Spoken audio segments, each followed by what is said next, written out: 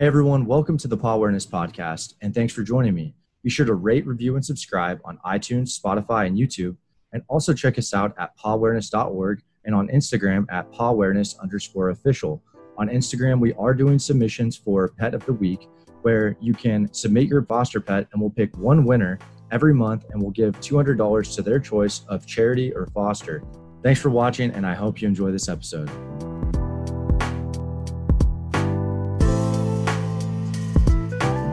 Hey everyone, welcome to the Paw Awareness Podcast. Today I have Tanya and Toby Tobias with Second Life Atlanta. They are a thrift store that helps out animal rescues, and I'm going to go ahead, let you guys introduce yourself a little bit about what you guys do, and take it from there. Hi, I'm Tanya, and I like to tell people it's my crazy idea that we're here today, which is pretty much the truth. We started the Second Life about 10 years ago. We're in the Metro Atlanta area, and we just celebrated our 10-year anniversary, and we've donated over $1.6 million to about 70 different animal rescues and spay neuter programs since we've been open. So it's been quite a journey, just amazing, seeing animal lovers every day and just having them come through our store and being able to do something that is passionate for us as our career. So thanks for having us. Yeah, no problem. Thanks for coming on. And was that the original plan? Like when you started it, was it, or did that kind of come along the way, like down the road into the thrift store business? So it's kind of serendipitous that we ended up running a thrift store. I was back home. Well, we were back in my hometown for a high school reunion, and my mom saw an ad in a local paper about a store there. And that's actually what inspired the idea. So I can't take credit for the idea, but it was inspired by a store in Lincoln, Nebraska called Cause for Paws. And I had just left the corporate world. I wanted to do something for animals, and I thought, I like thrift stores. I can do this. I don't have any retail experience, but we can do this. We'll succeed, we'll fail, whatever, but at least we'll try. And so that's where the idea came from. So I often wonder what we would be doing today if we hadn't walked into that store in 2009 and the light bulb went off in my head. So yeah, and Toby. I came along after. I was there from the beginning, helping as a volunteer. The idea was to have a small little boutique, like 2,500 square feet, small little place that a couple of volunteers, and our dog Lucky could just manage, no big deal. We were looking for spaces. We came across one that has 5,000 square feet of retail space and another 2,000 square feet in the back room. So 3 times as big as what we were originally looking for, but we had no idea. We didn't know what we didn't know. And so we said, oh, sure, we can handle that. And then, so it went from being just a boutique to a full-blown thrift store where we took everything. And then as we started going, she realized that you can't run a 5,000 square foot store by yourself. Yeah, when we started, it was me and our 15-year-old rescued Dalmatian, who is the one that got us into animal rescue. And when looking back on that, I would not recommend anyone do that. Store with just yourself and your dog. He was cute. He did bring in business. He was our sales officer, but he didn't do a whole lot of work otherwise. But it's funny because Toby always says he's the dreamer and I'm more the realist. And in this case, I was like, let's do this. And there was no realist to say no. Yeah. So we just went with it, and it's been amazing. We met so many great people, and you get to be around animal rescuers and people who love animals, and dogs are welcome in our store. Or actually, we've had a rabbit and a cat before. We've had birds. And a bird. So it's just really cool.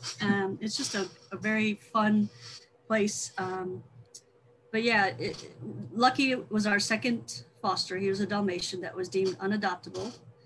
He was an alpha male, 6 years old, leash reactive, returned twice, and the rescue said, just let him go because he's not adoptable. So it was the second time we fostered, and we took him to one event, and then we were like, he's not going anywhere. He can't go anywhere. He's awesome. So that's what opened our eyes up, because we'd always rescued, but we'd never volunteered and actually been in the rescue world. And that's what got us started into volunteering with rescues and realizing, wow, they do so much that people don't see behind the scenes just to save one dog, and how much money is needed and volunteer resources. And so, yeah, I mean, and I like to talk about when we were looking at something to start and all the different ideas that we were throwing out there, there's all these different things. And, we wanted to do something for rescue. And, there's a financial pie that's out there that every rescue takes a slice out of, because there's only so much money that's out there. So we were trying to figure out, okay, what can we do to make that pie bigger? And so that's why this was such a great idea, because it just makes the pie bigger. We're not taking anything from any of the rescues. We're able to take stuff that people no longer want in their house. They bring it to us, somebody else falls in love with it, buys it, and then we can take those funds and provide them as part of that financial pie. So, and what does the relationship with these rescues kind of look like, right? Like, is it just, are you working with like the same ones then? Like, or like, are they, and I know that you guys mentioned you're in the Atlanta area, right? Are they all in the Atlanta area then? Like, are there a lot of rescues in the Georgia area? I'm not familiar with that territory. Yeah, we've worked with about 60 or so different groups over the years. Wow. There's hundreds and hundreds. Yeah, because there's small groups, tiny groups. And right now we're pretty much in Georgia, so we don't limit to just Atlanta area, but we're pretty much in Georgia. I think there's one group there's a couple groups that aren't, but one they border Georgia and they do spay neutering in Georgia. Eventually our goal is to open up, like our dream is to be more national, but right now the focus is animal rescue is really, it's a tough thing here in Georgia, because we think of animals as our family members and they sleep in our beds and all this, but there's a lot who they're just property. They're considered property in Georgia. There's a lot of in rural areas where the dogs are just dumped on country roads. There's a lot of counties that don't have any animal control or animal shelter, or they don't allow people to adopt publicly. It's basically you hold them for a few days and then that's it. It's really depressing. It's very depressing. So there's a lot of groups in the Atlanta area that are trying to really minimize dogs and cats ending up in shelters through spay and neuter programs, community outreach programs, and things like that. So yeah, right now our focus is still in Georgia. But I wish people understood how many rescues there are across the US and how much work goes into saving just one animal each day. And these rescuers, we have the easy job. We get to give out money and work in air conditioning. They have the tough job. They're the ones going and deciding which animals they can help and save. And it's not easy. And they're our heroes. And for maybe, I guess this is kind of a two-part question, but either someone thinking about, starting up a thrift store and going down this path, or maybe they already have a thrift store. I know we kind of talked about this before the call where, and they maybe want to kind of go down this path of helping animal rescues. What advice would you give to them, or what piece of that you wish you knew before, 8-10 years ago? It's a lot of work. I will not deny that. But I knew that going in, because the woman that inspired the store in my hometown, I went back and shadowed her for a few days just to make sure I knew what I was kind of getting into and whatnot. And I remember her saying, "This is more work than you'll ever do in your life." And she was right. And it's 24/7. When you have your own business, it's even when you're on vacation, you're answering texts and questions and things like that. I would say, if you can. We only had 2 months to get up and running once we signed the lease. And so we didn't have time to hire people and get volunteers. But if you know you're going to do it, try and do that in advance before you actually open, because that would have been a huge difference. It was tough the first few years. It was just me and a couple other folks. And, we gave up a lot socially with our friends and family. But now, luckily, we're in a position where we have a little more leeway. But build a bit. I guess the advice would be do a business plan. Don't just go, I'm going to open, know who your audience is, know whether you're going to be everything's $2, or we call ourselves upscale thrift. So we're not the one where you go and you dig in bins. We have a really nice setup. And so know what your target is and who you want to attract. and go from there, because that's going to be really key. Yeah, the having a plan is a big thing, because I think you had a great business plan. I had like a 20-page business plan. Her business plan was amazing for what we were going to do and how we were going to do things. But the side of it that was missing was more of the operational side, as like employee manuals, volunteer manuals, all of those things, job descriptions, because we hadn't even thought that far ahead, because once we signed a lease, we're like, oh, we got to get going. And so we just jumped on it and went. And so, 10 years later, we're still working on some of those things, because you work a little bit here, a little bit there. There's not a lot of time to do those things. So that's my thing. Had we known now, or then what we know now, I would have sat down and created all those things ahead of time. So we would have had them in place, still knowing that they're going to be tweaked, but neither of us had any type of resale experience. So we had no idea what it was going to take. Which in some cases actually helped us out. Yeah. Because if we had known stuff, we might have said, oh, we're not ready to do this. So, but it's, with all the hard work and the 24/7, it's been one of the best, some of the best 10 years, just being able to help animals and hear people thank us and thank our team. Like we always say, Toby and I put this idea in place, but our team is the heart of the organization. They're the ones that are here every day. They're dedicated. We have volunteers, we have employees, and they are the ones that really make this a special place. And our customers notice that, our donors notice that. And they talk about, coming here, and we call it resale therapy. It's a happy place. You come here to relax, find some goodies. Our team is, the team never gets enough credit. And that's one thing I really want to stress, is that your team is going to determine what kind of store you have. And for us, customer service is very, very important, because you have a finite number of places to give your money when you're shopping. And we want that place to be here. And so that's one way to differentiate ourselves. So it's a fun place. Yeah, it sounds like you guys are just having a blast. And what do you, I guess one thing I wanted to ask too was, we're just coming out of this, COVID-19 scenario, and that was, crazy. How did you, speaking of like business plans and stuff, did you see yourself having to pivot at all? That was not in the business plan. That was not right. I don't think it was in anyone's business plan. Right? It was not in the plan. But did you come up with something like did anything change in terms of your day-to-day and stuff like that? What did that look like? So one of the first things after completely shutting down, one of the first things that it was Tanya's idea, we had a small online presence that we had been doing, like some eBay sales for really cool kitschy stuff that we would get in that was just neat collectibles, that kind of stuff. But she started saying, why aren't we selling stuff online right now? So we were closed for 10 weeks when everyone was in quarantine.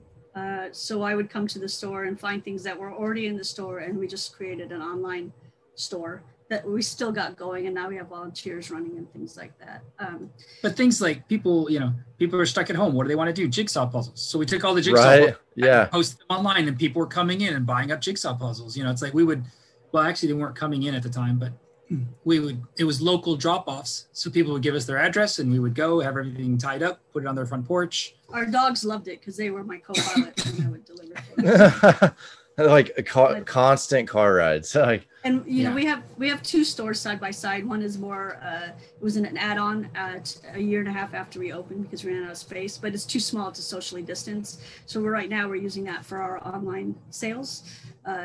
And so that store's shut, which people keep asking us about, but we're taking this very seriously. We're trying to keep our number one priority is keeping our team safe, keeping our customers safe. So it's been a challenge, but you know what? We are in such a better position than other small businesses. And for that, we're very thankful and grateful, because we have customers that, they've been supporting us in supporting small businesses and everything. And one of the toughest things, once we started to reopen, which was in June, when we started to reopen, the first thing that we were thinking about was, okay, looking at the CDC guidelines, and back then people really weren't sure about how long does something live on a surface of something. Does it live longer on a hard surface or a soft surface? So we had some of our team members were like, I don't know if we should have stuffed animals anymore. It's like, because who knows how long it's going to live on there. People aren't going to want to buy that. But it was going through all those processes, figuring out like a quarantine process. We used to take donations every day, and they would just literally, as we were getting them in, they were going right out on the floor, after they get processed. And now we get everything and we're doing it Fridays and Saturdays. That's when the donations come in. We let them sit. We start sorting through them on Tuesday, get through them through the week, and then next Friday and Saturday, get more donations in. So, I mean, that's a complete change. And it's difficult to manage because you still get people who show up on Tuesday. Hey, I'm kind of shop and I have these donations. Can you take them? So it's how do you balance all of that? But yeah, COVID has thrown a few wrenches into the system, but thankfully everyone's pretty patient and understanding. So. Yeah, that's great. I mean, that's always good to hear, like, people pivoting. And I always like to ask that question to kind of see maybe someone's listening and they're like, oh, that's a great idea, or I didn't think of that, type of thing, to kind of start that conversation. You have to be, I guess one of the biggest pieces of advice I would say is, like, you have to be flexible and understand that there is never a start and a finish to this business. Like, if you are wanting the bin of clothes to be empty, then you're in trouble because you just need a constant flow. So for people who need a very linear, strategic, like, focused plan, this might not be the best business. You have to be able to kind of just go with the flow. You're going to have some months where donations are really high, some where they're low. So you have to figure out, how do you manage that process and things like that. So flexibility and patience and willingness to just smile, even though you're right, and is very important. But yeah, I mean, the flexibility, the willingness to change when you come across something that's okay, we're doing it this way, and then all of a sudden you realize, that's probably not the best way. There might be something better, or you get a new team member that comes in and says, hey, have you thought about trying to do this way? And you're like, we hadn't tried that before, so let's go ahead and try it and see what happens. And so it's just experimenting with different ways of doing things. And I think that's what helps with us, is we're willing to do those experimental things. We're willing to try new things. We're also willing to let people learn. We let our team members learn from experience. I remember long ago, shortly after we opened, we thought Christmas in July would be a great thing. Everyone loves Christmas in July. Let's do that. We did it.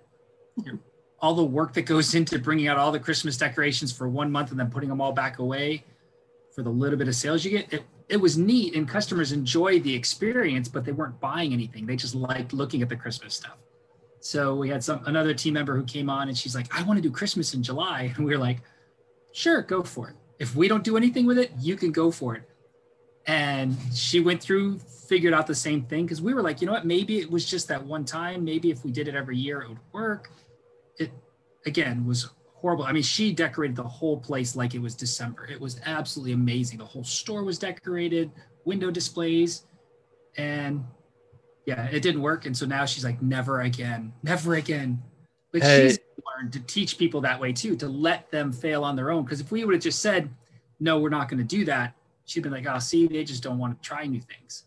But by letting her try it and letting her see, oh yeah, it didn't work, you give people the opportunity to try things and fail, and they'll do much better for you. And they're willing to try new things if you allow them to try things. So that's really cool. I think that's great advice, and just, constantly experimenting and kind of like figuring out new things. I think it's huge for any business.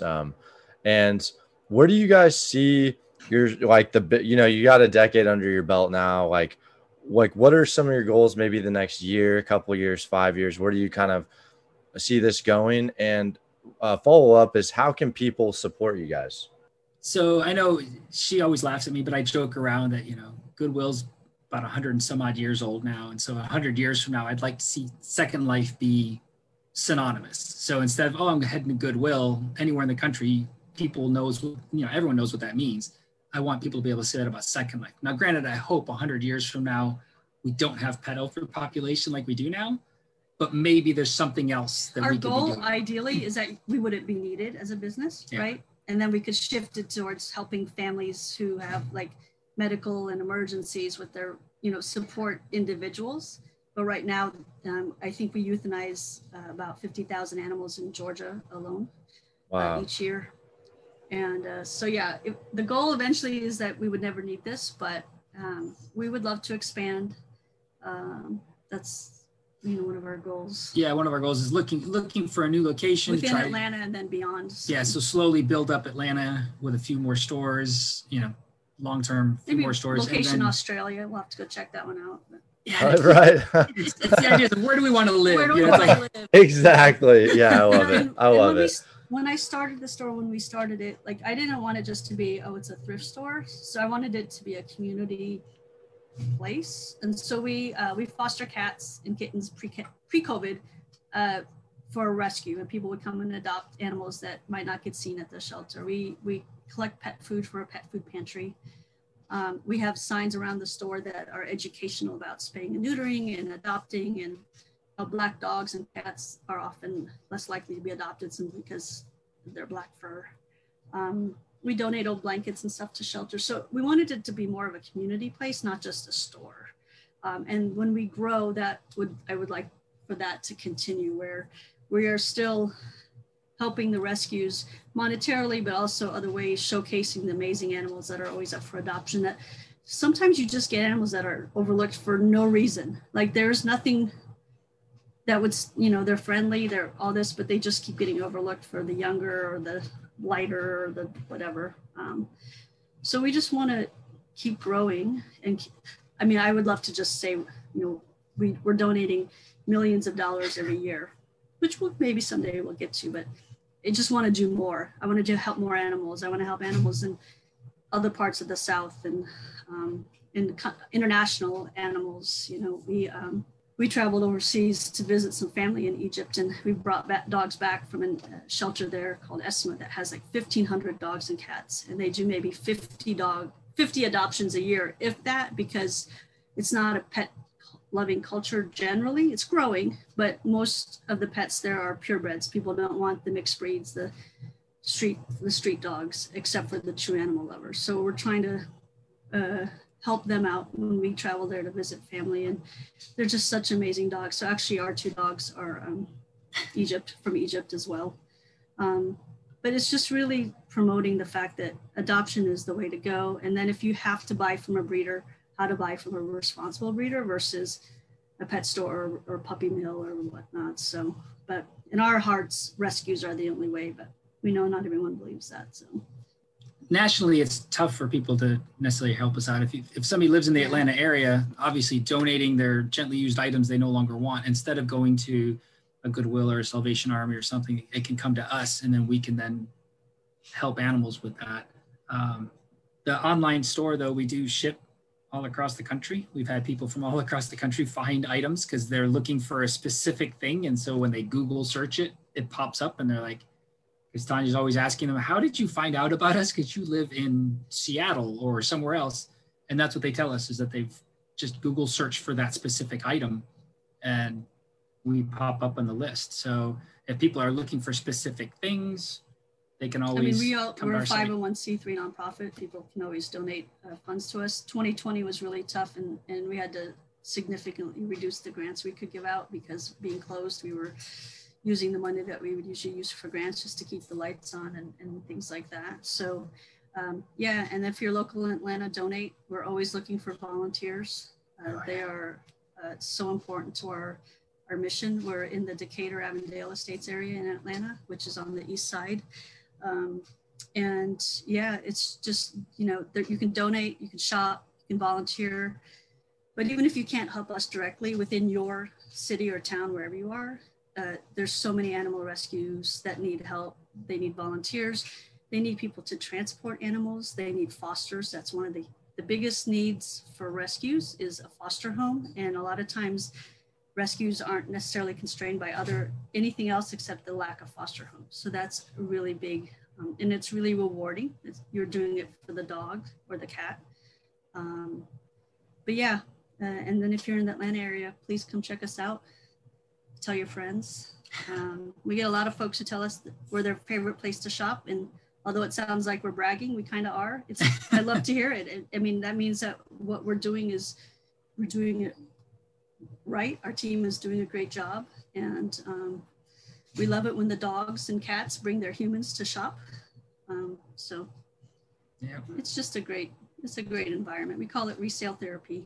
It is a great feeling. I mean, just the other night, we had somebody who told Tanya, I'm like, I don't mean to sound creepy, but I love your store. And it's like all of this stuff. It's like we were just out and about. And it's like somebody, they recognize us from the store or from other things that publicity stuff. And it's just, it's kind of strange to have that happen. But it's nice when it does, because it makes us feel good that people know us, recognize us, and recognize that we're trying to do good for the community. And that makes me feel good. Yeah. And I have to laugh because when I was a teenager, I'd go to thrift stores with my mom. I grew up in Nebraska, and I'd be so embarrassed. What if someone saw me in this thrift store and I can't believe I'm here? And so she gets such a kick out of the fact that I started one. Yeah. But this isn't like your grandma's thrift store. I mean, you walk in, it's bright. They've changed a lot. They're more of a retail experience than they used to be. And that was very much part of our goal too. So, but yeah, I just love the fact that I used to be so embarrassed and now I run one. That came full circle. It's awesome. Yes. That's so awesome. Yeah, guys. I mean, I appreciate you coming on, and all of your links and address. If you're listening right now, check that out in the description below, wherever you're listening on. They're on Instagram. The address is there. If you're in the area, stop on by. I know I'm going to, if I'm in the area, definitely going to stop on by and see what I can find. You can help us give homeless pets a second chance at life. That's how we got the name. That's awesome. Yeah. That's awesome. I appreciate it, guys. I mean, thanks for coming on. And thanks for having us. Appreciate you having us. And hope to see. And if you do hear this in podcast and you do come shop, please ask for Tanya and Toby and let us know. We'd love to chat with you. So. All right. Awesome. Thanks, guys. Appreciate it. You're welcome. Thank you. Thanks.